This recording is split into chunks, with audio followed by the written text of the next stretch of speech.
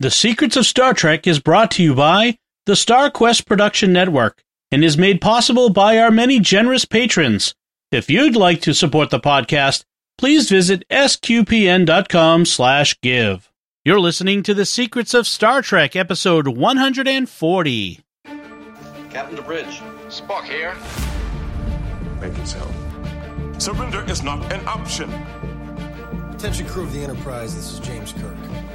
We are all explorers, driven to know what's over the horizon, what's beyond our own shores. We would have helped you get home if you had asked. That's who Starfleet is. Hi, I'm Dom Bettinelli, and you're listening to The Secrets of Star Trek, where we discuss the hidden layers and deeper meanings found in all the Star Trek TV series, movies, and more. And today we're discussing the original series episode, The Conscience of the King. Joining me today on the panel are Jimmy Aiken. Hi, Jimmy. Howdy, Dom. And Father Corey Stika. Hi, Father Corey. How's it going? Very well, thanks. Folks, remember to like The Secrets of Star Trek on our Facebook page at facebook.com/StarQuestMedia and follow us on Twitter where we're at SQPN, and make sure to leave comments and share the episodes as you see them. That really helps the podcast a lot. So we are talking about this original series episode, The Conscience of the King, from the first season. It's the number 12th episode. So it depends on how we've talked about before, how the original series is rebroadcast, and there's different versions of the order, and we're just going off a particular order that I found at Memory Alpha. Yeah, when you look at Amazon, we talked about the next episode before this, and it gets really confusing. It gets confusing. So we have picked an arbitrary order, and this is how we're going. Well, and we didn't invent this order, but we picked one of the orders arbitrarily. Yeah, I do have to tell on myself, because when Dom told us that this was the episode we're going to do this week, I kind of groaned because I was thinking, oh, great, we're going to go do another Discovery episode. Because there's a Discovery episode, Context is for Kings. Yes. And that's what I was saying. It's like, we're going back to Discovery again? Not yet. And I will say, by the way, the Discovery writers wish they could write an episode this good. Yes. Let's put it that way. Yeah, I cringed for a different reason. So this episode, in case you're trying to remember which one this was from the original series, this one is Jim Kirk versus Space Hitler with lashings of Shakespeare. And I'm curious. Now, Father's already given an indication. Last time when Dom announced that we'd be doing this one next, he was very positive and looking forward to it. I'm wondering if he still is. I've seen this one several times in the past, but it's not one of my most watched episodes because and I haven't watched it in a long time because my memory is I hate it. And so, but because of how positive Dom was, I thought, well, maybe I've misjudged this. So I'm going to suspend judgment going into it and look for the good and see how much it changes my opinion. And it changed it a little, but not a lot. To me, this is still a lower third. If you rank all of the episodes in terms of, upper third, middle third, and lower third, this is definitely a lower third episode to me. And maybe I would probably say it's even a lower quarter episode. But now, Father, you've indicated you really liked it. Dom, upon your rewatch, how did you like it? Did it meet your expectations again, or were there any qualifiers? No, I would not put this in my top 10 of episodes. That's for sure. And it might be, I'd say, toward the bottom of the upper third, if I was to make such distinctions. But there's still there's plenty of cheese. 60s style cheese in this, and there's still... And I can look past that. That's not what ruins it for me. And there's some cringy stuff, but I think there are elements, and we'll get into it, of Kirk's wrestling with morality, the gray areas surrounding Caridian and TOS, and some of that stuff I really enjoyed. I like some of this interaction between Kirk and Spock and McCoy. I enjoyed all that. There are some places where it kind of falls apart, but I still really liked it, and I just there are questionable aspects to the plot that they tried to fix in other media. I'll get into that as well too. But But no, I still like it. I still do. Okay.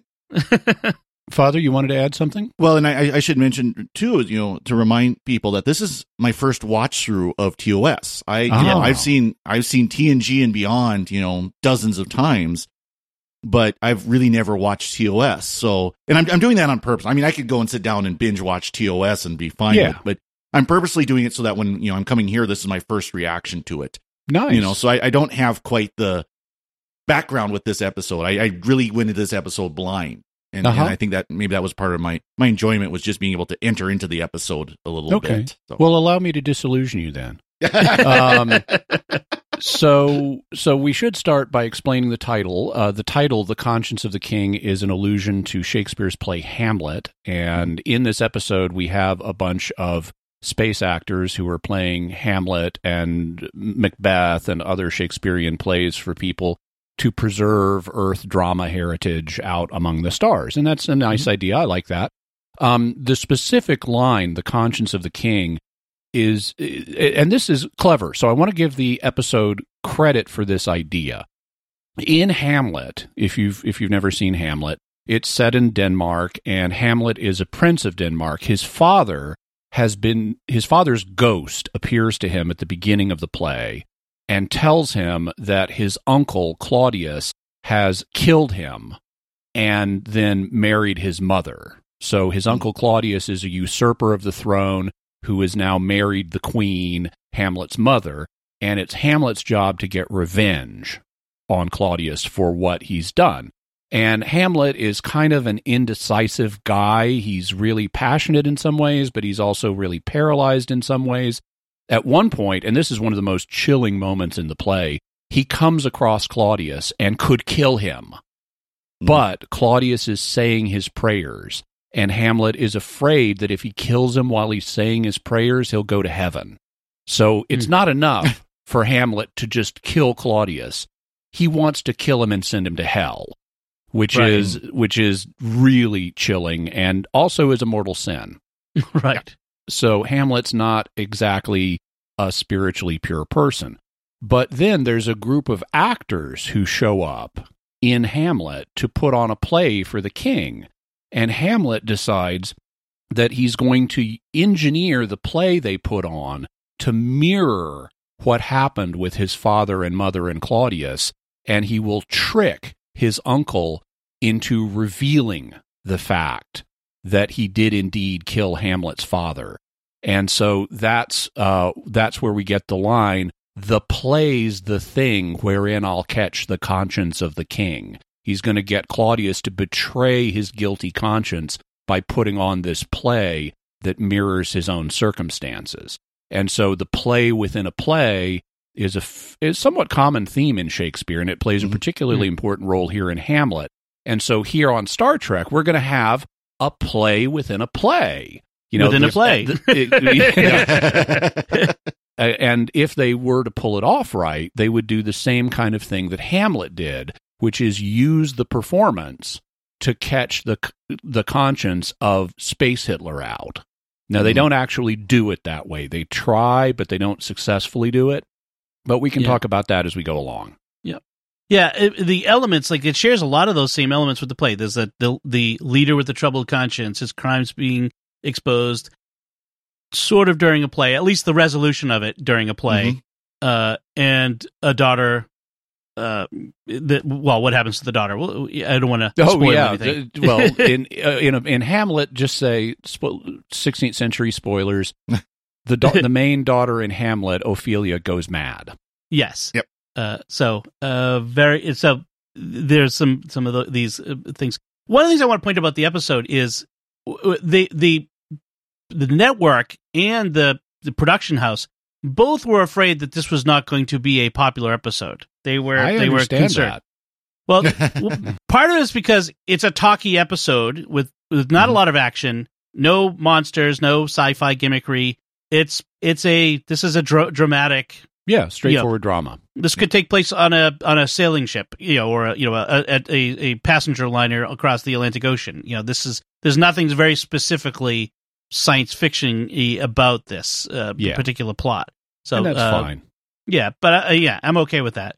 I do like it begins with the episode, the very first image begins with a plunging dagger.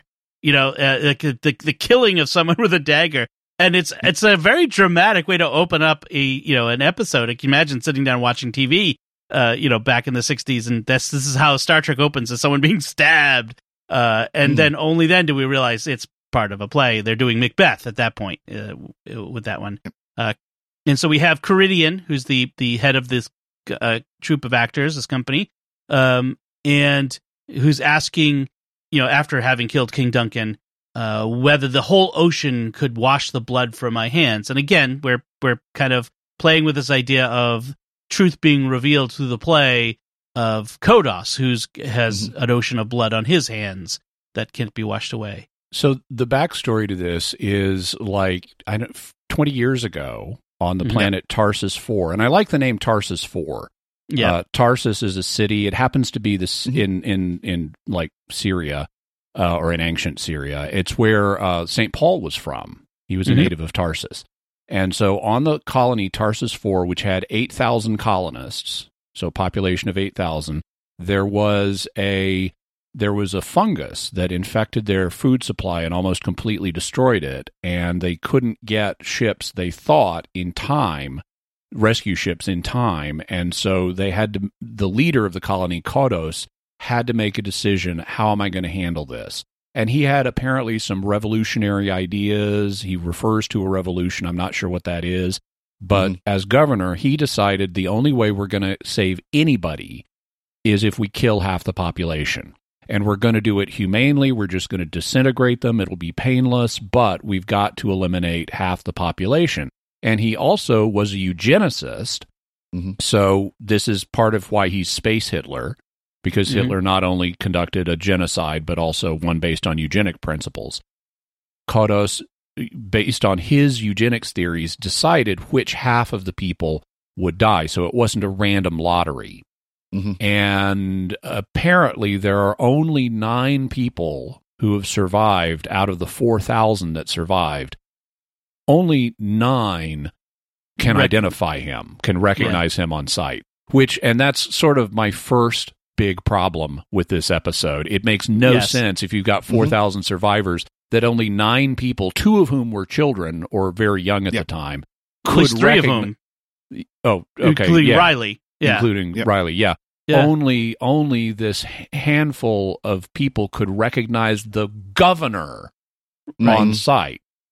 Well, and in fact, Kirk later on will pull up an image of Kodos. I know. On the So this is again, it makes absolutely no sense, because this is the weakest point. Yeah, you've got pictures of Kodos before and after, and just run biometric facial recognition. My iPhone could do this. It's interesting. This was always been the weakest point of this story, is this premise that they built it on. And the book, the autobiography of James T. Kirk, something that we actually gave away to patrons a couple years ago, as one of the patron benefits.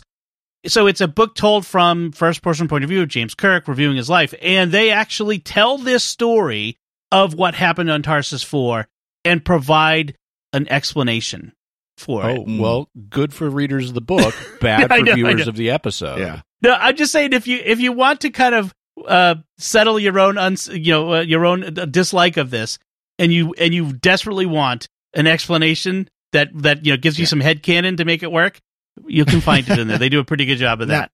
Now, remind me, at this time, Kirk would be mid-30s, 35 or so. Yeah, because that's what I thought, because he was supposed to be the youngest captain of Starfleet and all that, and so he would have been a teenager at this point. Riley would be, I would guess, 10, late 20s, 8? early 30s. Yeah.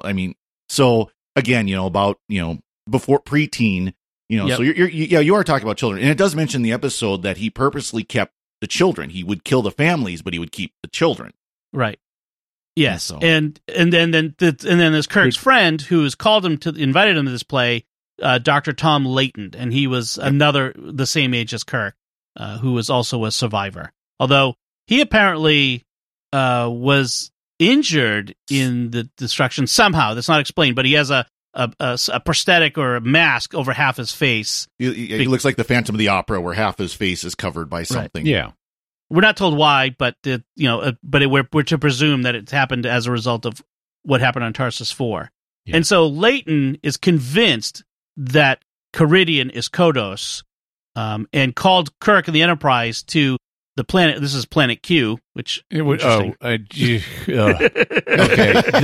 This is what people who weren't science fiction writers in the 60s would think a planet in the future might be named. Planet Q. Yeah. You know how many letters there are in the alphabet? Yeah. You know how many planets there are out there? Yeah. So, come on, it's Planet Q, Queue, as in lining up. Oh, that's what it is. Everybody's in line. Kidding. So he called them there on a false pretense, of some scientific breakthrough. But what he really wanted was to get Kirk there to confirm what Leighton believes is that this must be Kodos, and Kirk sort of dismisses it. And the specific person he thinks it is the leader of the actor troupe, who's a guy named Anton Caridian. Right. And as they're going to show Anton Caridian, or as they're going to discover, Anton Caridian's biography does not go past 20 years in the past. Right.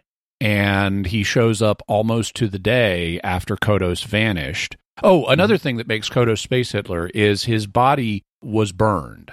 Yes. And so they had an unrecognizable burned body. And that's like what happened to Hitler. So at least the official story of what happened to Hitler, which we will be discussing on a future episode of Mysterious World, is that Hitler killed himself in the bunker in April of 1945, and he didn't want his body publicly humiliated by the Russians who were invading, and so he had his body cremated and then buried surreptitiously. And so we didn't have a recognizable Hitler body. And there's a question, is this really him? Is it a double? Is it someone else? And so that's another aspect that makes Kodos Space Hitler. Mm-hmm. Yeah, there's rumors that Hitler had gone to like Argentina with a bunch of his other SS friends and or Indonesia.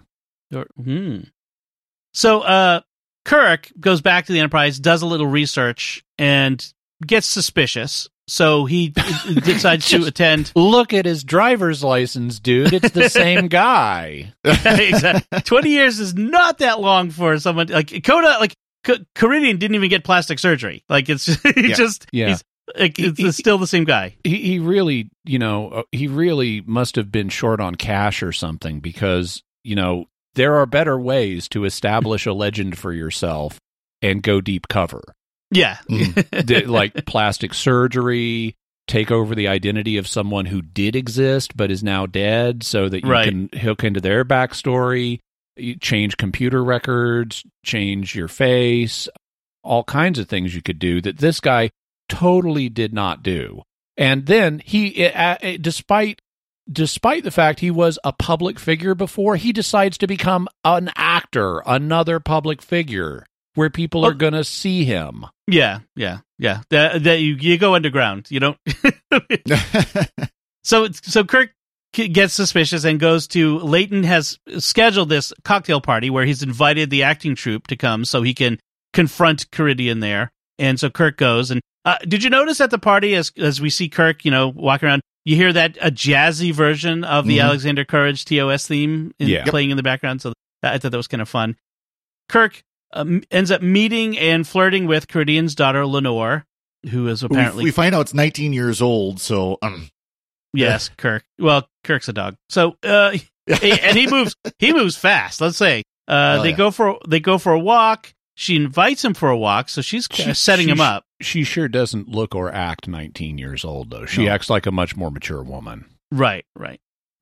She's as we'll realize later, she's playing Kirk because she's intending him to stop and to kiss her at this particular place, but for him to stumble upon Tom Leighton's body. So Leighton is dead. So she maneuvered him to this place for him to discover this for reasons. Because well, I don't know. I guess it's kind of a warning, because we've kind of mentioned it here. She's crazy. She's killing off the last witnesses to her dad's crimes so that they can't harm him in the future. Her dad does not know she's doing this. She's just gone rogue and doing this on her own. Right. And so she's killed already apparently 6 of them. Yes. That that we haven't seen, and then now she's killed Leighton, and she's going to kill Kirk, and she's going to kill Ensign Riley. And so this is all part of her elaborate plot. And so she's apparently in charge of the scheduling of the troop, and so she's been scheduling the troop in these different places. And the story is sort of misleads us in the beginning to think that Caridian is the one who is killing off these people to cover up his crimes. But that the twist is that it will end up being Lenore. Leighton's wife, after they discover his body and bring him back to the house, this is the 60s. They don't do the whole the wife freaks out, and as would normally be the case, she's just mildly upset. Although she does cry with Kirk. Well, back in the 60s, everyone was on tranquilizers, so that's true. Yeah. But she asks what we're all thinking: why was Tom killed if what he suspected wasn't true, as Kirk had been saying? If Caridian's not Kodos, then why was he killed? Well, so this is another problem. Kirk is irrational in his defense of Caridian throughout this episode. He is constantly raising doubts about what is obvious to everybody else, including Spock. It's at least to this point. This is a man's life. I have to be absolutely sure. It's like, dude, that's what we have courts for. You've got a credible report that this guy is Space Hitler. Call in law enforcement. If you don't have the authority to arrest him yourself, call the authorities and get this guy into the judicial system. That's what it's there for. Right. And by the way, he's the captain. Yeah. He has, especially once they're on the Enterprise, he has absolute authority to arrest him. That's kind of part of Captain's prerogative. Yeah, it's on the frontier. I think probably you could assume that in the future, the law enforcement in space, the Starfleet captains are law enforcement in these frontier areas or something. But so Kirk arranges to strand the troop. They're supposed to get on a space liner and go to their next place, but he is pals with the captain of the space liner, and he arranges to strand the troop so he can come to their rescue. By the way, you notice the name of the space liner that's coming to pick him up? The Astral Queen. Yes. Which we also hear about in Battlestar Galactica. Right. Both versions of it. That's right. Kirk doesn't say anything to Spock. Spock's perplexed. And this is just more of the problem I have with this episode. It's further irrationality on Kirk's part in order to drive the plot forward. This episode depends heavily on the irrational withholding of information. It's the same problem as in the Sherlock Holmes stories, the Yellow Face or the Sussex Vampire. If people had acted rationally at the beginning of the story and said, well, here's what's going on, the story would have collapsed. And in the same way, if Kirk had acted rationally by just saying, okay, that looks like Caridian, let's arrest him and put him on trial, that would have been the rational thing. The episode would have collapsed in the first 10 minutes, and we wouldn't have a story. So Kirk has to be consistently irrational all the way through to create drama. Not only is he constantly worried about, is this really Caridian? Can I really believe, is this really Kodos? Can I really believe my eyes or not? He also is doing stuff like withholding information from Spock that causes Spock to get suspicious of, is the captain even rational? So Spock is noticing this irrational behavior. He has Riley demoted from communications back to engineering with no explanation. He won't tell Spock why he's doing it. He won't even tell Spock. It's because we've got a potential war criminal on board and I don't want him coming in contact with it. Hey, how about going to Riley and saying, we have this potential war criminal on board. Could you come and maybe identify him and pick him out of a lineup or something like that? You don't have to worry about Riley's going to go rogue or something like that. If you just treat him like a rational human being, the man is a Starfleet officer. Well, and so Riley spoiler, he does try to go rogue at the end. But. Well, he does, but you didn't have to have it go that way. If you, the reason Riley goes rogue at the end is because he feels like this isn't being dealt with. Right. And if he felt like it is being dealt with up front, then, that would have been the rational way to proceed. But no, Kirk has to irrationally withhold information to Admiral Holdo levels of secrecy that just cause problems. I could buy Kirk not arresting Caridian right off the bat, wanting to build a case and develop evidence. Well, then do that. That's fine. Which he does. He actually, they show him going through the computers. Of course, they're understanding what computers could do then versus what we, again, our smartphones can do today is completely different. But, he's going through the library. He's looking at the records. He's looking at, I can even see him, it's been 20 years. Do I really remember what this guy looks like, and that today, kind of stuff. Yeah. So. Today we'd collect DNA and do DNA sequencing, but they didn't have any of that then. So I'm okay with the waiting to arrest. But yeah, the not telling anyone, you have to assume, like, it sort of builds in the idea that Kirk is being irrational because of trauma from the event or something along those lines. But yeah, he should have been talking to other people. That does make more sense. You can make the case that maybe he's traumatized, but it doesn't say it. That's us fixing in our head the flaws that are objectively there in the episode. I mean, I do like the fact that it allows for Spock and McCoy's scenes, which are, McCoy's basically like, I really don't care. I like when the first part there where he's trying to have a drink and he's like, I really don't care right now. I just want a drink. McCoy's, and this is so, Dr. McCoy, we need to have a talk about your on-the-job drinking issue. Because he's clearly on duty. He's in sick bay. He's waiting for people to come in, and he says, this is the first time it's been slow enough for me to have a drink in a while. And it's like, okay, you're drinking on the job and you're a medical professional. This is not a good combination. Well, this was from the beginning, from the cage. They had that Dr. Boyle was drinking with the captain. Oh, they were off duty then. They're in the captain's quarters. I can handle that. He's sitting there in medbay waiting for patients to come in, having a drop of the true. McCoy is supposed to be basically the old West doctor. You watch any like John Wayne movie or something like that. You always got the old West doctor who's usually about half drunk half the time. Yeah, I want to talk about the Spock-McCoy interaction, but I did want one little note. When Lenore comes on board, she comes on the bridge to ask for the captains to rescue the troop. As Lenore is leaving the bridge, Janice Rand is coming up in the turbolift, and as she walks up, she gives her this really sour look, like, what's this chippy doing here? Exactly. I wanted to point out a little behind the scenes thing. That moment is Grace Lee Whitney's final filmed appearance on the original series. She had just found out she'd been fired, basically. And she had been going through a lot of personal problems, and afterward, she struggled with alcohol and other things like that. And so, this would be her last time on the original series, which is interesting, given that Trekkies generally think of her as part of the original crew. But she wouldn't show up on Trek again until the motion picture. We would see her again. So very interesting little note there. But that was her last. She does appear in the next episode that aired, but that was filmed prior. But anyway. By the way, there's an interesting exchange when McCoy's boozing in sick bay. Yep. Where he offers Spock a drink. He's actually trying to push drinks on Spock, which is another sign of alcoholism. If you're trying to push drinks on other people to get them to drink with you so that your behavior seems normal. But Spock says, my ancestors or my father's race were spared the dubious benefits of alcohol. And McCoy says, now I know why they were conquered. It's like, wow. Well, apparently the Vulcans were conquered by somebody at some point. And the implication in context could be they were conquered into the Federation. Oh, that's an interesting, a little bit that never was done anything with, thankfully.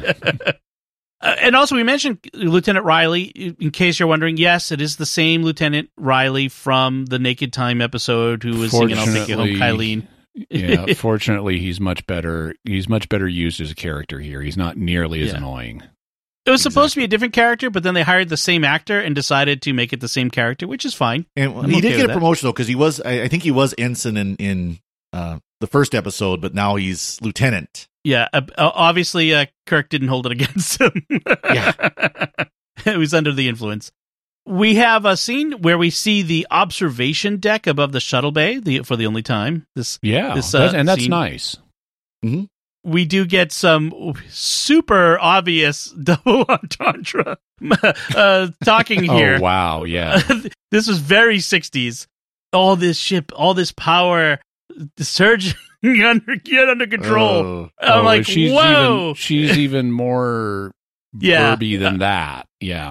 I toned it down a bit because I turn red thinking about it.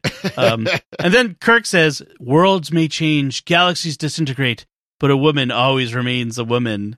And then Lenore's, "All this and power too, the Caesar of the stars and the Cleopatra to worship him." I'm like, yeah, this is peak 60s cringy man-woman interaction. It's very, very, a little much. So Spock has been doing his own research and goes to talk to McCoy about Tarsus 4 when TOS decided who would live and die. And he's laying the pretext for an intervention with Kirk, yes, which we then see. But he's also, if he's at least the way they flesh this out in other episodes of the original series, he's laying the pretext for removing Kirk from command. Right. Because these are the next two. Well, you got to have the chief medical officer to invoke the equivalent of the 25th Amendment to say that Kirk is unfit for command, and the first officer has to take control. So meanwhile, Riley's been temporarily demoted back to engineering, where he's all alone on the late shift, and he calls the rec room because he's lonely.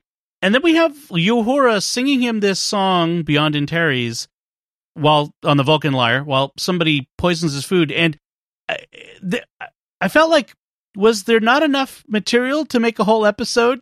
Like why do we have this long interlude of Nichelle Nichols, who's a wonderful singer? Then appreciate that. But why do we have this song in the middle of this episode? Well, it's to fill the runtime and to give us something that he can focus on while a gloved hand reaches in and uses a spray bottle to squirt something into his milk that he's drinking. And the fact it's not just an ordinarily gloved hand. This is like industrial dishwashing gloves over an arm with an unrecognizable plasticky substance. So this is clearly there to keep us from realizing that the person poisoning his milk is a woman. Yeah. Because we could otherwise recognize from a bare hand or even an ordinary gloved hand in many cases whether it's a man or a woman doing this. Unless it's Seinfeld and she has man hands. Which, I don't know if you guys remember that Seinfeld episode. Didn't see Seinfeld. Okay, yeah, there was a whole episode about a woman who had man hands.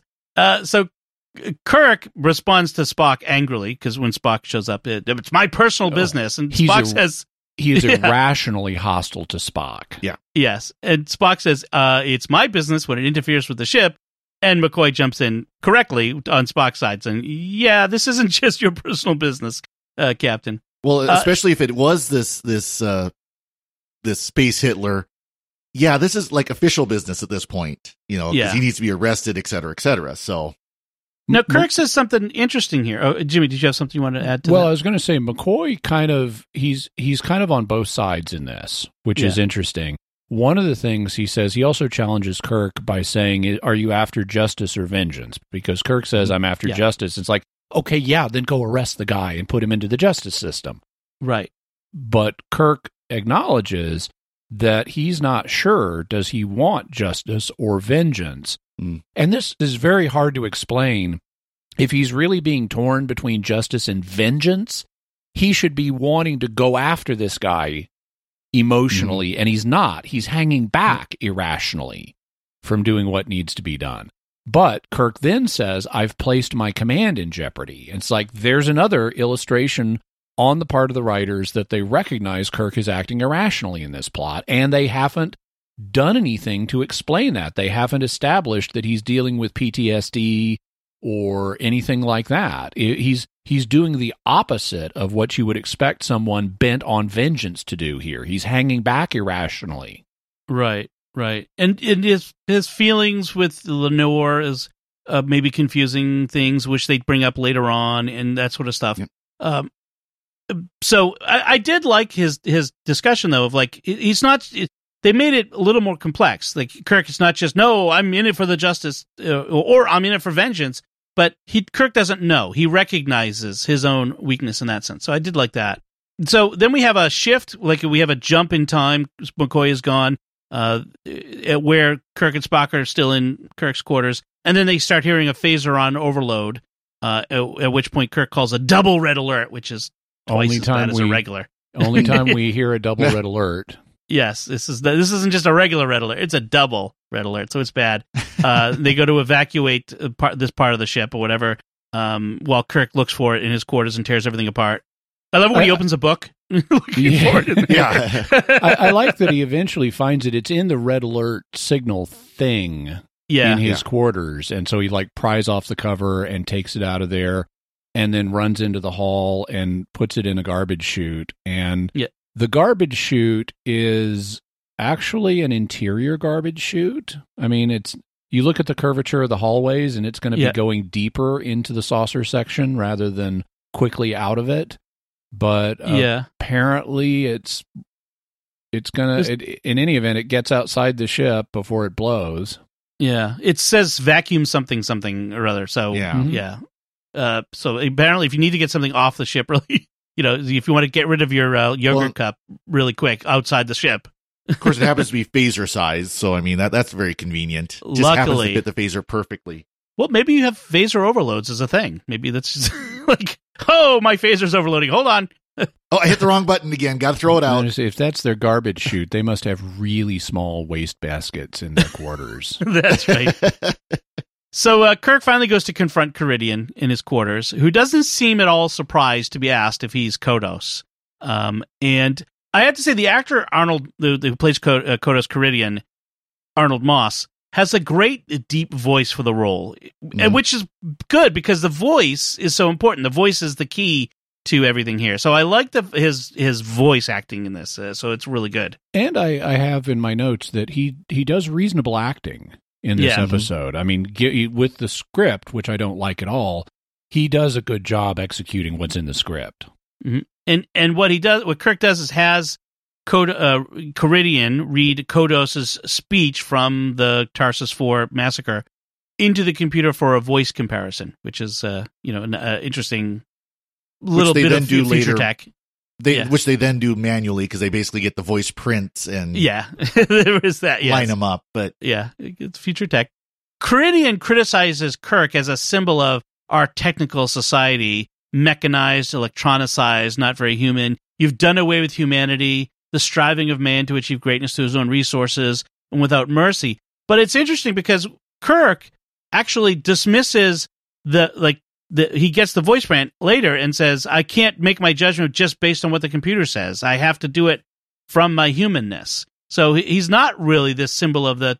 And whereas Kodos... But, dude, all you need is probable cause, and the voice print has given you probable cause. Arrest the guy.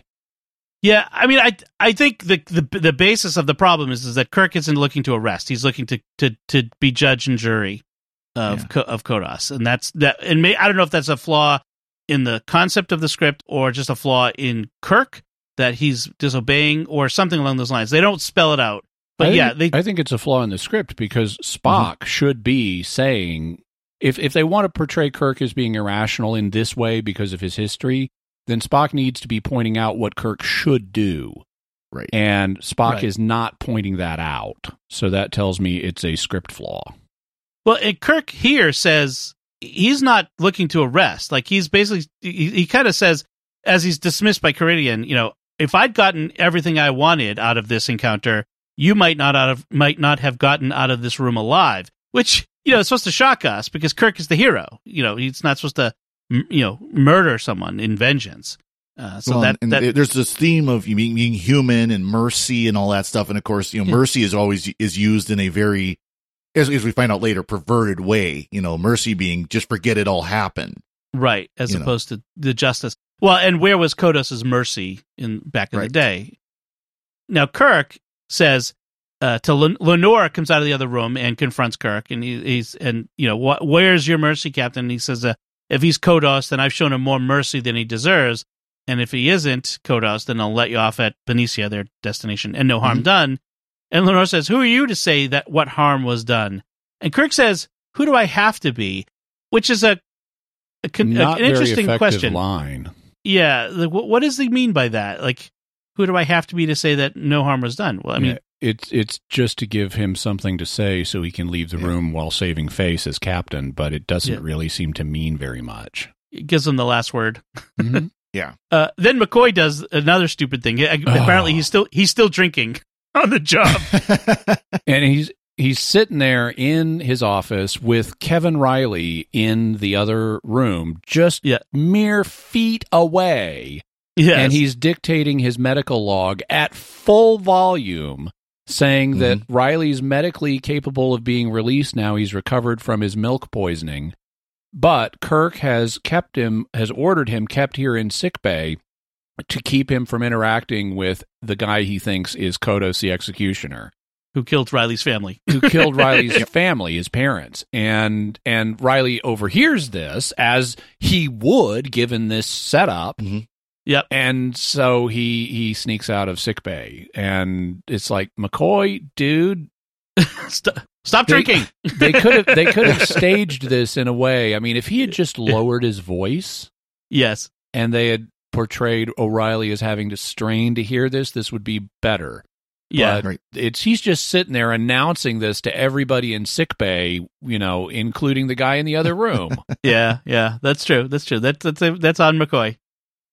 So Kirk and Riley showed up at the players are putting on Hamlet in the ship's theater, which looks suspiciously like engineering, and Riley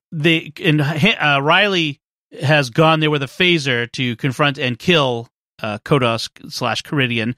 On stage, and then he'll yell "Sic Semper Tyrannis" and run off and die in a barn fire, maybe. Oh, wait, that was John Wilkes Booth. Yes. And then, but Kirk intercepts him and convinces him not to kill Caridian. Oh, not only that, Kirk interrupts attempted murder and then lets the perp go. Yeah, well, I think Kirk's feeling what Riley's feeling. So, yeah. Also, though, and this is the closest we come to the conscience of the king bit. As Kirk is intercepting O'Reilly, they're talking, and O'Reilly is talking about how Kodos murdered my whole family.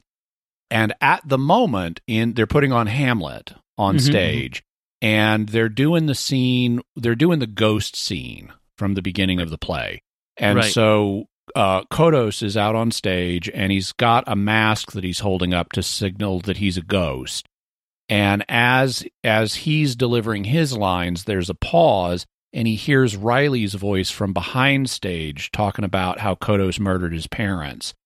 And we can see Kodos kind of react to that. He pauses or flinches a little bit.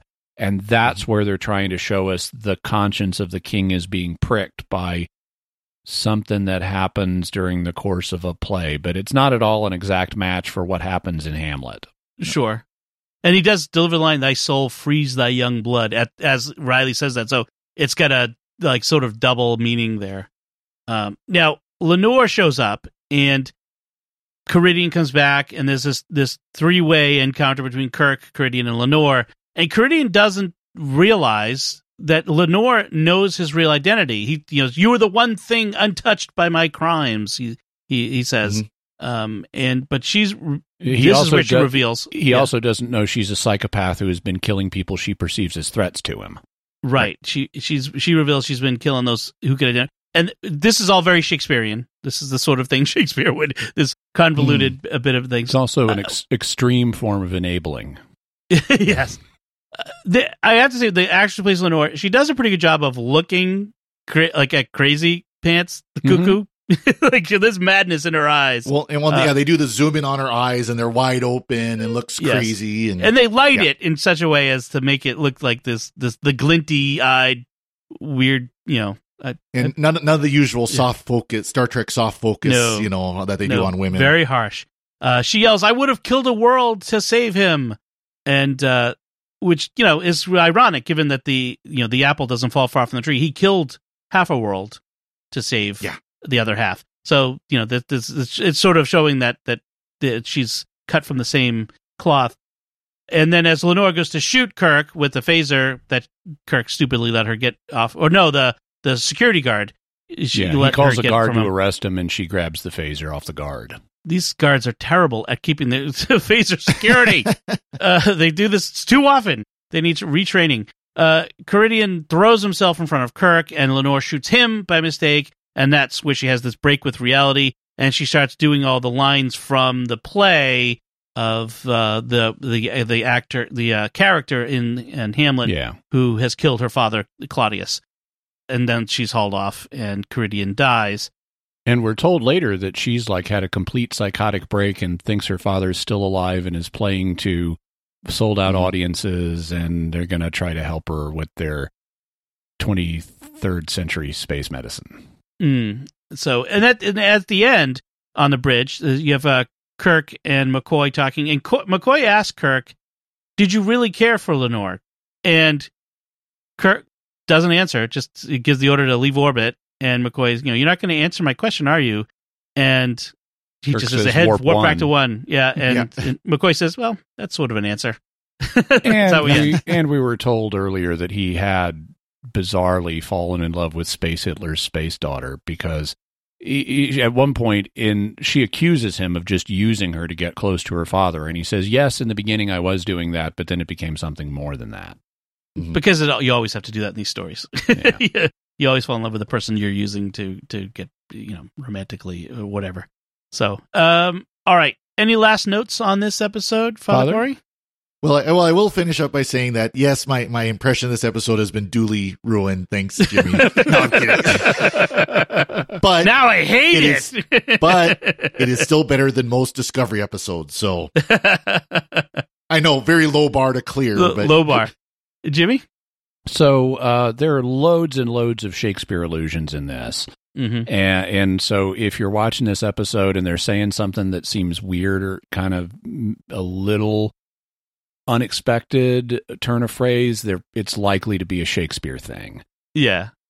And my overall general assessment of the episode in my notes is dreary with occasional moments of romance. So, I am in agreement with Ronald D. Moore, who worked on DS9 and was the executive producer of Battlestar Galactica. He says this was his favorite episode of the original series, which I think is kind of weird because there are many better episodes. But City on the Edge of Forever. No kidding. Yeah. But I do agree with him that this. I like Kirk in this episode. Despite whatever the script flaws were, I like the idea of that he's haunted by the past and trying to balance his duty as a captain and his duty to justice with the pain of the what he suffered as a child, essentially, and his friend being killed and that sort of thing. So I did like those aspects of it, and that's one of the things I like about the story. And I like I really like the Arnold Moss as Caridian / Kodos. Also, this is where the Simpsons get the alien character. Kang and Kodos, yeah. So those are some of the elements I really enjoyed about this episode, and I'm probably influenced by having seen this when I was younger and being wicked impressed by the Shakespeare stuff. So that might be also part of why I like it so much.